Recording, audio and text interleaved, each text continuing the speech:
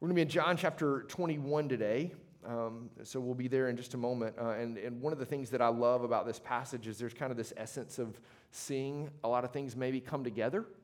I don't know about you, but there's probably been moments in your life where you saw something finally that you worked at or that you were invested in, and it actually started to come together. Maybe it was something that you were studying as a part of school, and you're reading, and it's daunting, and you don't know how you're ever going to get there, how you're going to pass the test or make the grade, and then it happens. Something clicks, and it makes sense to you, and you kind of start flying through it. Maybe it's at your job. You start a new job, and you're kind of really overwhelmed with all of the things, the tasks, the stuff that you've got to do.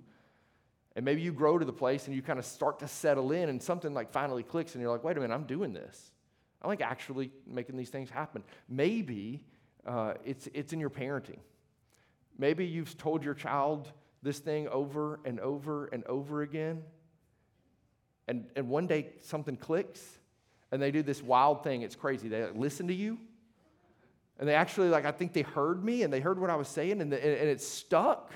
And that thing that I was really seeking to invest in them and share with them and tell them, they finally believed it. Something clicked, and you kind of start to see all of these things come together. Those are incredible moments when things kind of fall into place. So in my time in seminary, my job while I was in seminary was I worked for a guy. He had a music business, and I taught guitar lessons.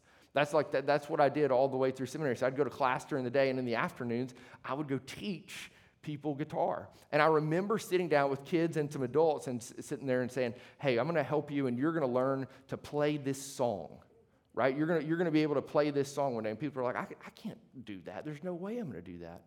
But after practice and after some initiative and kind of getting there, one of the most incredible things was to watch people see it click.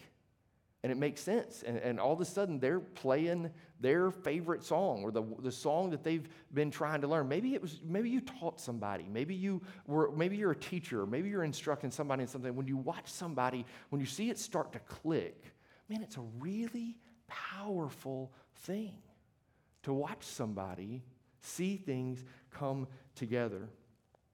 Today, we're going to close our series, I Am, Jesus in His Own Words. We've been looking at statements in the Gospel of John in which Jesus reveals who He truly is through His words. And today, we're going to see kind of one of these moments where seemingly things are starting to click. All of these statements, all of these phrases that Jesus has been using and sharing with His disciples in the context of not only His earthly ministry, but in their very lives. These words where He would say, truly, that I'm the light of the world, that I'm the gate, that I'm the door, that I'm the good shepherd, that I'm the way, the truth, and the life, that I'm the vine, that I'm the resurrection and the life. All of these words, perhaps now, after the resurrection, are starting to come together and make sense. We find ourselves this morning in a passage that's going to harken back to one of these I am phrases. We find ourselves at a meal in which the disciples begin to see everything coming together as they have breakfast with the resurrected Jesus. And they hearken back to the words that He'd spoken to them prior to His crucifixion and resurrection. The words are this: I am the bread of life. It's all starting to come together. Look at John chapter 21. We're going to read verses 1 through 14 together. It says this: After this, Jesus revealed Himself again to the disciples by the Sea of Tiberias, and He revealed Himself in this way. Simon Peter, Thomas, called the twin, Nathanael of Cana in Galilee, the sons of Zebedee, and two others of His disciples were together. And Simon Peter said to them, I'm going fishing. And they said to him, we will go with you. They went out and got to the boat, but that night they caught nothing. Just as day was breaking, Jesus stood on the shore, yet the disciples did not know that it was Jesus. Jesus said to them, children, do you have any fish? They answered Him, no. He said to them, cast the net on the right side of the boat, and you will find some. So they cast it, and now they were not able to haul it in because of the quantity of fish. The disciple whom Jesus loved therefore said to Peter, it is the Lord. When Simon Peter heard that it was the Lord, he put on his outer garment, for he was stripped for work, and threw himself into the sea. The other disciples came in the boat, dragging the net full of fish, for they were not far from the land, but about 100 yards off. When they got out on the land, they saw a charcoal fire in place, with fish laid out on it and bread. Jesus said to them, "Bring some of the fish that you have just caught." So Simon Peter went aboard and hauled the net ashore full of large fish, 153 of them. And although there were so many, the net was not torn. Jesus said to them, "Come and have breakfast." Now none of the disciples dared ask him, "Who are you?" They knew it was the Lord. Jesus came and took the bread and gave it to them, and so with the fish. This was now the third time that Jesus was revealed to the disciples after he was raised from the dead. This is the word of the Lord, which we say together. Thanks be to God. 4 things to see in this text today. These 4 things, simple things that we'll see in the text, but they're very, very profound. Number 1, in this passage, we get a picture. Jesus shows us who he is.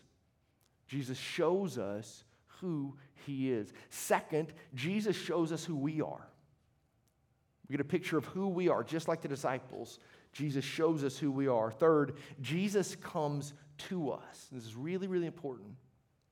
Jesus comes to us. And fourth and finally, Jesus serves us. Jesus serves us. Number 1, let's look at this. Jesus shows us in this text who he is. Now, he appeared to them, and this is what it says in John's gospel, that he appeared, he revealed himself to the disciples, it says in verse 1. And look down in verse 14, this is the third time that Jesus was revealed to the disciples after he was raised from the dead. So if you and I are reading this passage, and we've kept up with John's gospel, it's so hard to do this, I think, for us, but if you can, try to picture yourself as someone who's reading this for the first time. And you're reading chapter 21, verse 1 for the very first time. After this, Jesus revealed himself to the disciples. That seems like a big thing. The resurrected Jesus is revealing himself to his followers, those he loved. So if I read that, I'm probably reading with anticipation that something big and something great and something amazing and something grandiose is about to happen. And it is. But it doesn't look the way I think it would look. You know what this grandiose thing is, this grandiose thing that Jesus does in this moment? He makes breakfast. That's what he does. This is the big moment. Jesus reveals himself to the disciples again. And you think about the time that Jesus has left before he ascends to the Father, and of all the things that he could do and teach and share and preach and proclaim, and he takes a moment with his disciples and he has breakfast with them. He does something really, really powerful to help show who he is in this moment. And some of those things are character. But some of those things in this moment, one thing that's really important for us to understand is the content. Actually, who he is. This is the resurrected Jesus, and he is in human body. Not in some sort of spirit form or anything like this. No, he is full of flesh. How do we know this? How do we see this? In Luke's chapter, when Luke describes Jesus appearing for the first time in the upper room, talks about him eating a piece of broiled fish. Jesus asked if he had anything to eat, right? And while in this passage we don't see anything specific about Jesus taking food and putting it in his mouth, it's obviously implied. Jesus is saying, come and have breakfast. He eats a meal with them, and it's common. It's ordinary. But it's human. It's really human. I don't know about you, but I really am beginning to think that most of my life revolves around food. Really. Most of my days are planned out with who I'm going to eat breakfast with or who I'm going to eat lunch with and what we're having for dinner. I don't know how many times a week I ask this question, what are we having for dinner, right? And I'm making food for all these little people. And they got it good because sometimes they get 2 or 3 dinners, right? Nobody can agree on the same thing. We're all eating different stuff. We're paper plate people at our house now. We finally learned this after a long season of doing dishes, right? All of my life, it feels like revolves around meals. But here's the thing. To eat is to be human. It's a human thing. It's a real thing. It's an innate thing. We eat. We're hungry. Some of you, I'm saying this, and you're like, you know what, dude, speed it up. I'm hungry right now. Jesus shows who he is physically to the disciples. That he's truly resurrected. And he eats a meal with them. The Word has taken on flesh, real flesh. That flesh is resurrected.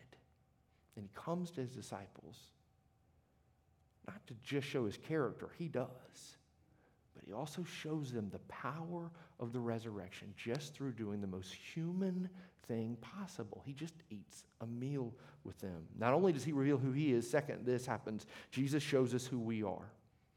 In this moment, with this picture and this account of the disciples, we get a picture of who you and I are. Like who we really, really are. Here's the thing. Peter is a fisherman by trade before he begins following Jesus. Do you remember this? There's nothing more fun than going fishing with somebody who knows how to fish. Right? I grew up like my dad he loved fishing, and I don't know if this is going to, like, how this is going to land, but we used to watch these videos of this guy, Bill Dance. He used to be on TV. Does anybody remember this guy? And, like, it was a joke. It was like a literal joke. He's just, oh, there's one. And, like, every cast, the bait had not hit the water. Like, fish are jumping out the water to get this guy's stuff. Just an incredible fisherman. And if you go fish with somebody that knows where the fish are, that, like, has done this before, it is a ton of fun. Because you're not really fishing. You're just like pulling in fish. It's because people that do that, like they fished that spot before, they know that place. But here's something wild.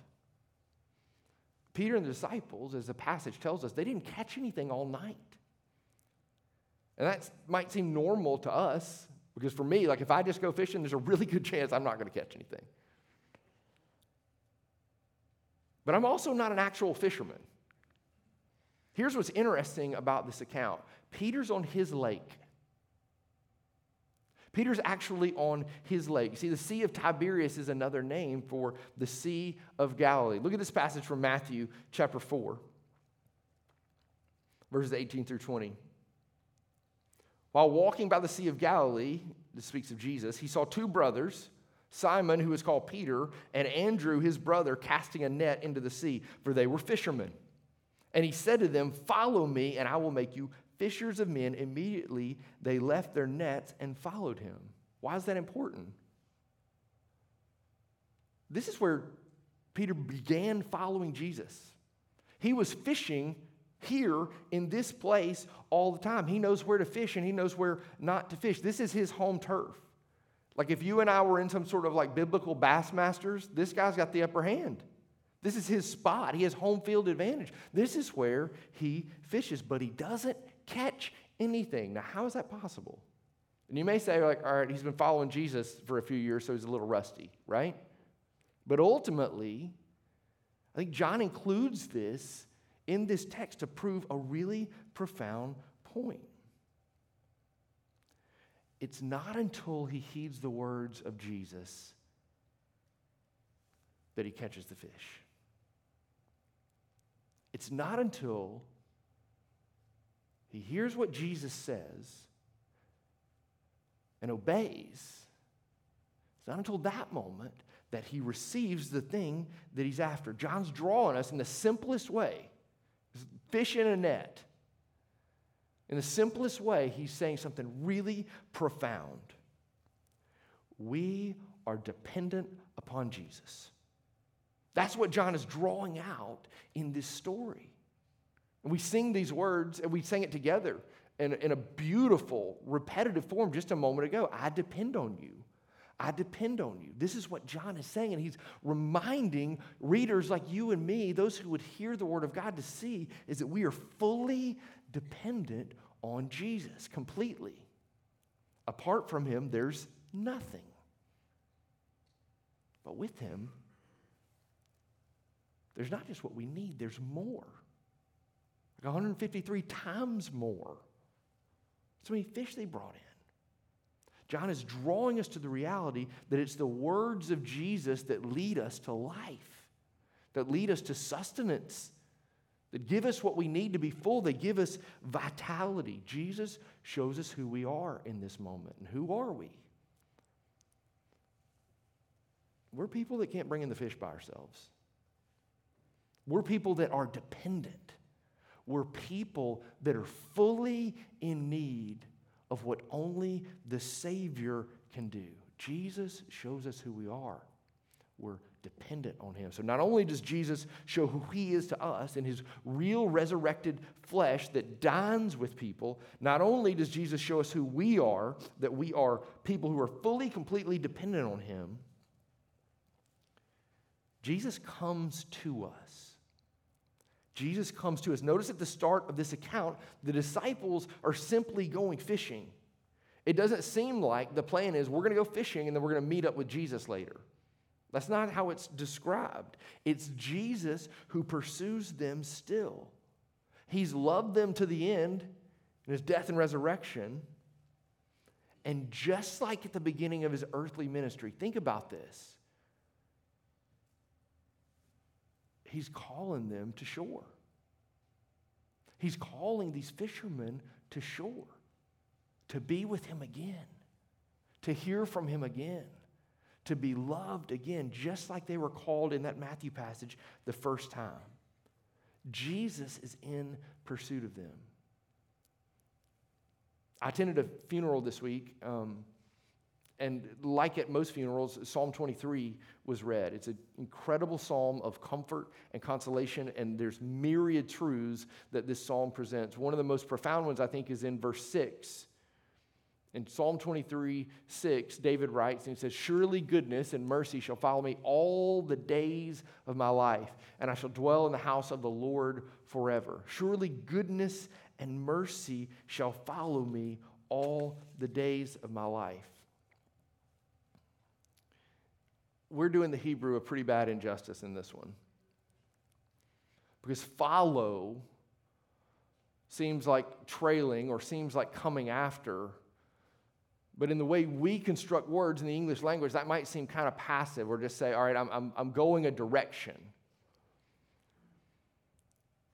When David pens these words, he's talking about radical, insatiable pursuit. That goodness and mercy are hunting him down. They are running after him. That's what that text means. And goodness and mercy here are ultimately not just poetic, they're prophetic. Because they're pointing to the one who is goodness, who is mercy, Jesus Christ himself, who will follow us, who will come after us, who will chase us down. Leaving the 99 to come after the one. That's the kind of Savior that we have. And even in this simple moment, it's important to see that it's Jesus who's still coming after those he loves.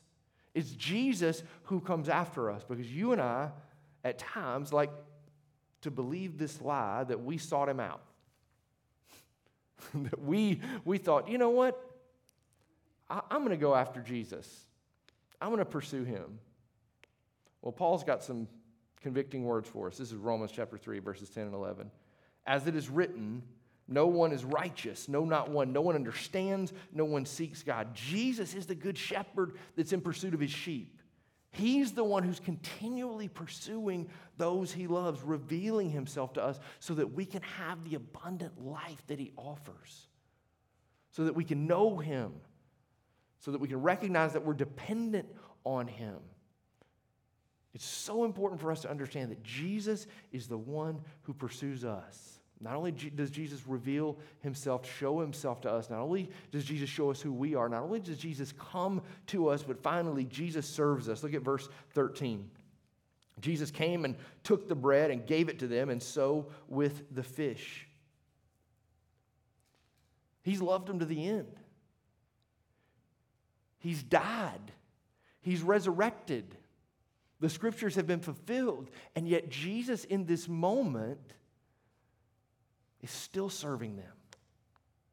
I would imagine if I was a disciple, if I was there, I would hope, and that's probably not the case, right? But I would think and I would hope that, no, Jesus, I got this one, right? You've done enough. Maybe I can just do this, but no, Jesus is serving. Why? Because the Son of Man did not come to be served, but to serve and give his life as a ransom for many. And even in this moment, he's still continually serving. This is who Jesus is. And here's the incredible thing. Jesus is still serving you and me at this very moment. At this moment. And you might say, well, that's a pretty bold statement. How can you know that? How can you say that? Well, the scriptures tell us that. This is Hebrews chapter 7, beginning in verse 22. As the writer of Hebrews describes the covenant, this is what he says. This makes Jesus the guarantor of a better covenant.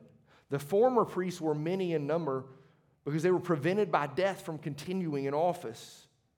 But he holds his priesthood permanently because he continues forever. And look at what Jesus is doing in verse 25 right now. Consequently, he is able to save to the uttermost those who draw near to God through him, since he always lives to make intercession for them.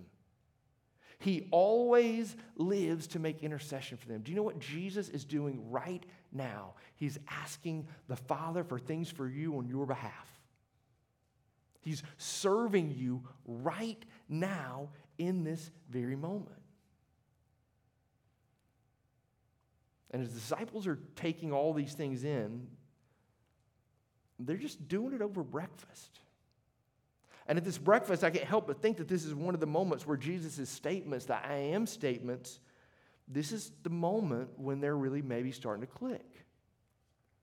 All of this stuff that they'd experienced, all of these things that they'd heard and they'd walked with Jesus, maybe now it's starting to click. You remember the story, even John in his gospel will describe how the disciples did not understand these things while they were happening. This is John chapter 12, verse 16, and this falls on the heels of Palm Sunday, and he inserts it right here at the beginning of Holy Week to help us and the reader understand and come to terms with the fact that the disciples are with Jesus. They're seeing the signs, they've seen the miracles, lame walk, deaf hear, blind healed, amazing things are happening.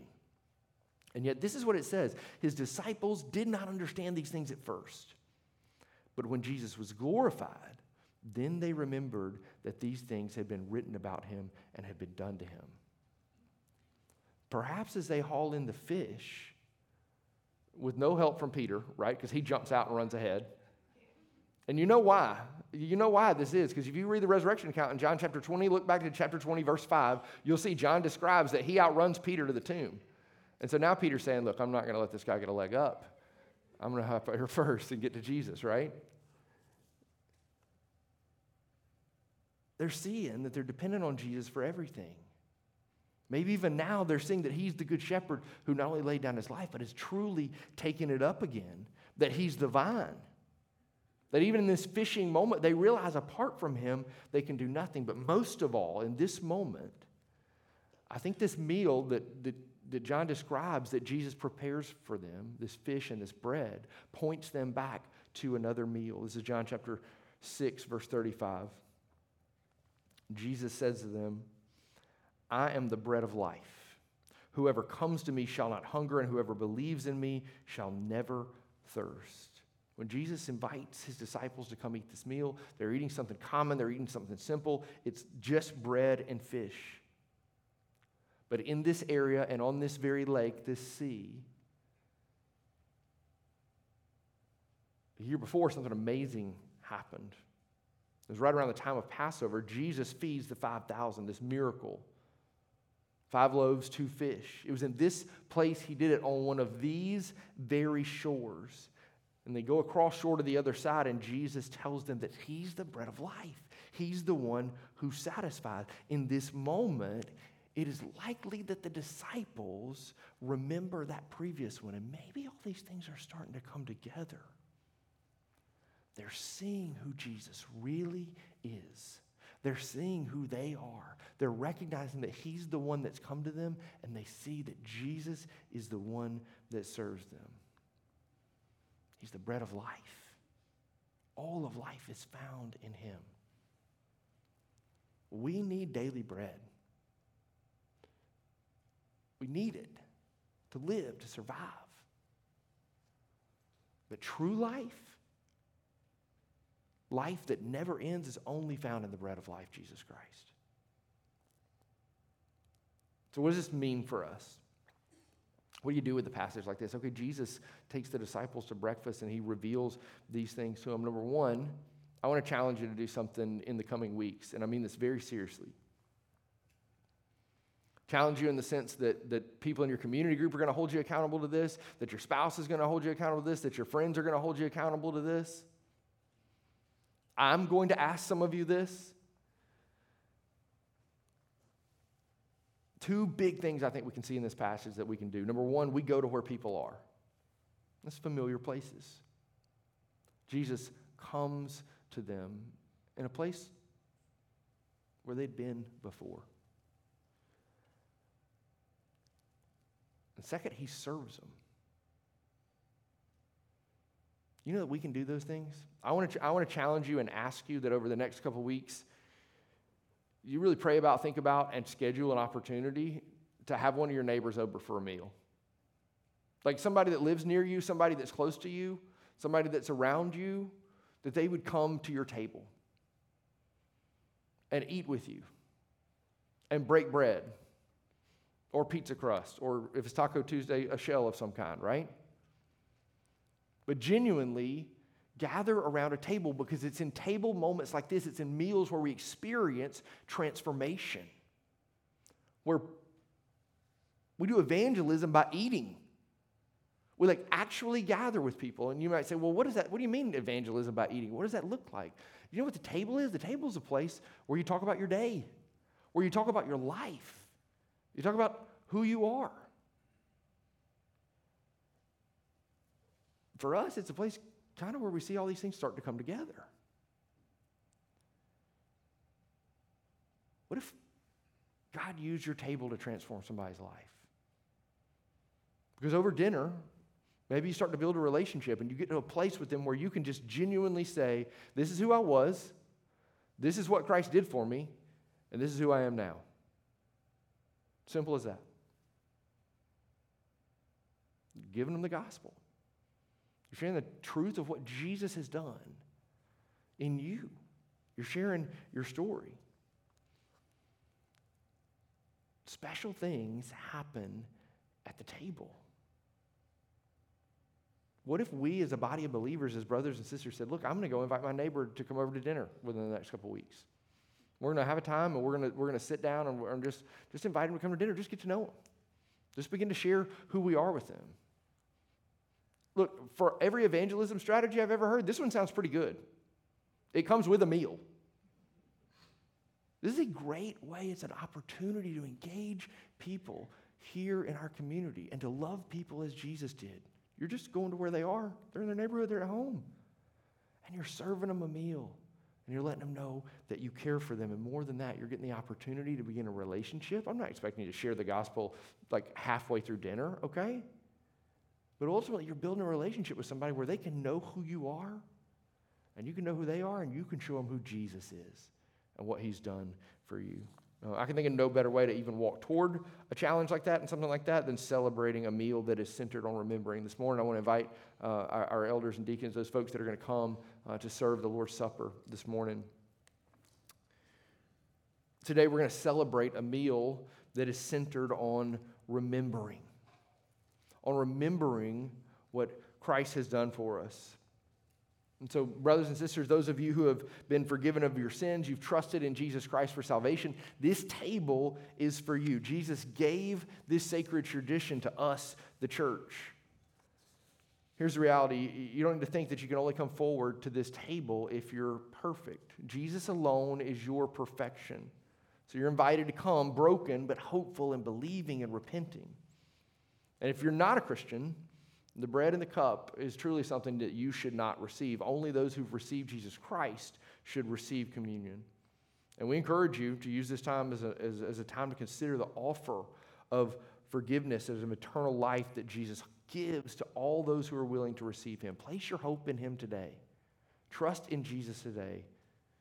Repent of your sins. Believe in the life, death, and resurrection of Jesus and be made new in eternal life. This is 1 Corinthians chapter 11. Paul would write these words, "For I received from the Lord what I also delivered to you, that the Lord Jesus, on the night when he was betrayed, took bread. And when we had given thanks, he broke it and said, "This is my body, which is for you. Do this in remembrance of me." In the same way, he also took the cup after supper, saying, "This cup is the new covenant in my blood. Do this as often as you drink it in remembrance of me. For as often as you eat this bread and drink this cup, you proclaim the Lord's death until he comes." It's small, but it is a meal. This is a meal in which we're drawn to remembrance. It's a table of transformation. It's a practical picture of Jesus doing what he did with the disciples. He just gave them breakfast. A tangible picture of love. No tangible picture of love better than Christ's body given for us and the blood of the new covenant for us. Amen? We proclaim his death at this table. We proclaim that Christ has risen, or Christ has died rather, Christ has risen, and Christ will come again. If you'll take a moment and bow your head and pray with me, and then as you see fit, come to the table. Heavenly Father, we remember as we take these elements, the death of our Savior and his glorious resurrection. Father, we do come to this table not having arrived in any way. Father, we come broken, repenting, and yet believing. And Father, as we take these elements, we see that we're not alone. We come to this table with brothers and sisters, those who have trusted in you. So, Father, as we take this moment and we take this opportunity, God, let us remember who Jesus is and what he's done for us. It's in his name we pray. Amen. All right, here's the deal. Never been to dinner where I didn't talk. Didn't frown at most of them. Maybe if I made the dinner, I frowned, right? But look, stand up and take an opportunity when you're ready and come and receive these elements and enjoy the fact, truly, that God has given himself for you in Jesus. Come and dine.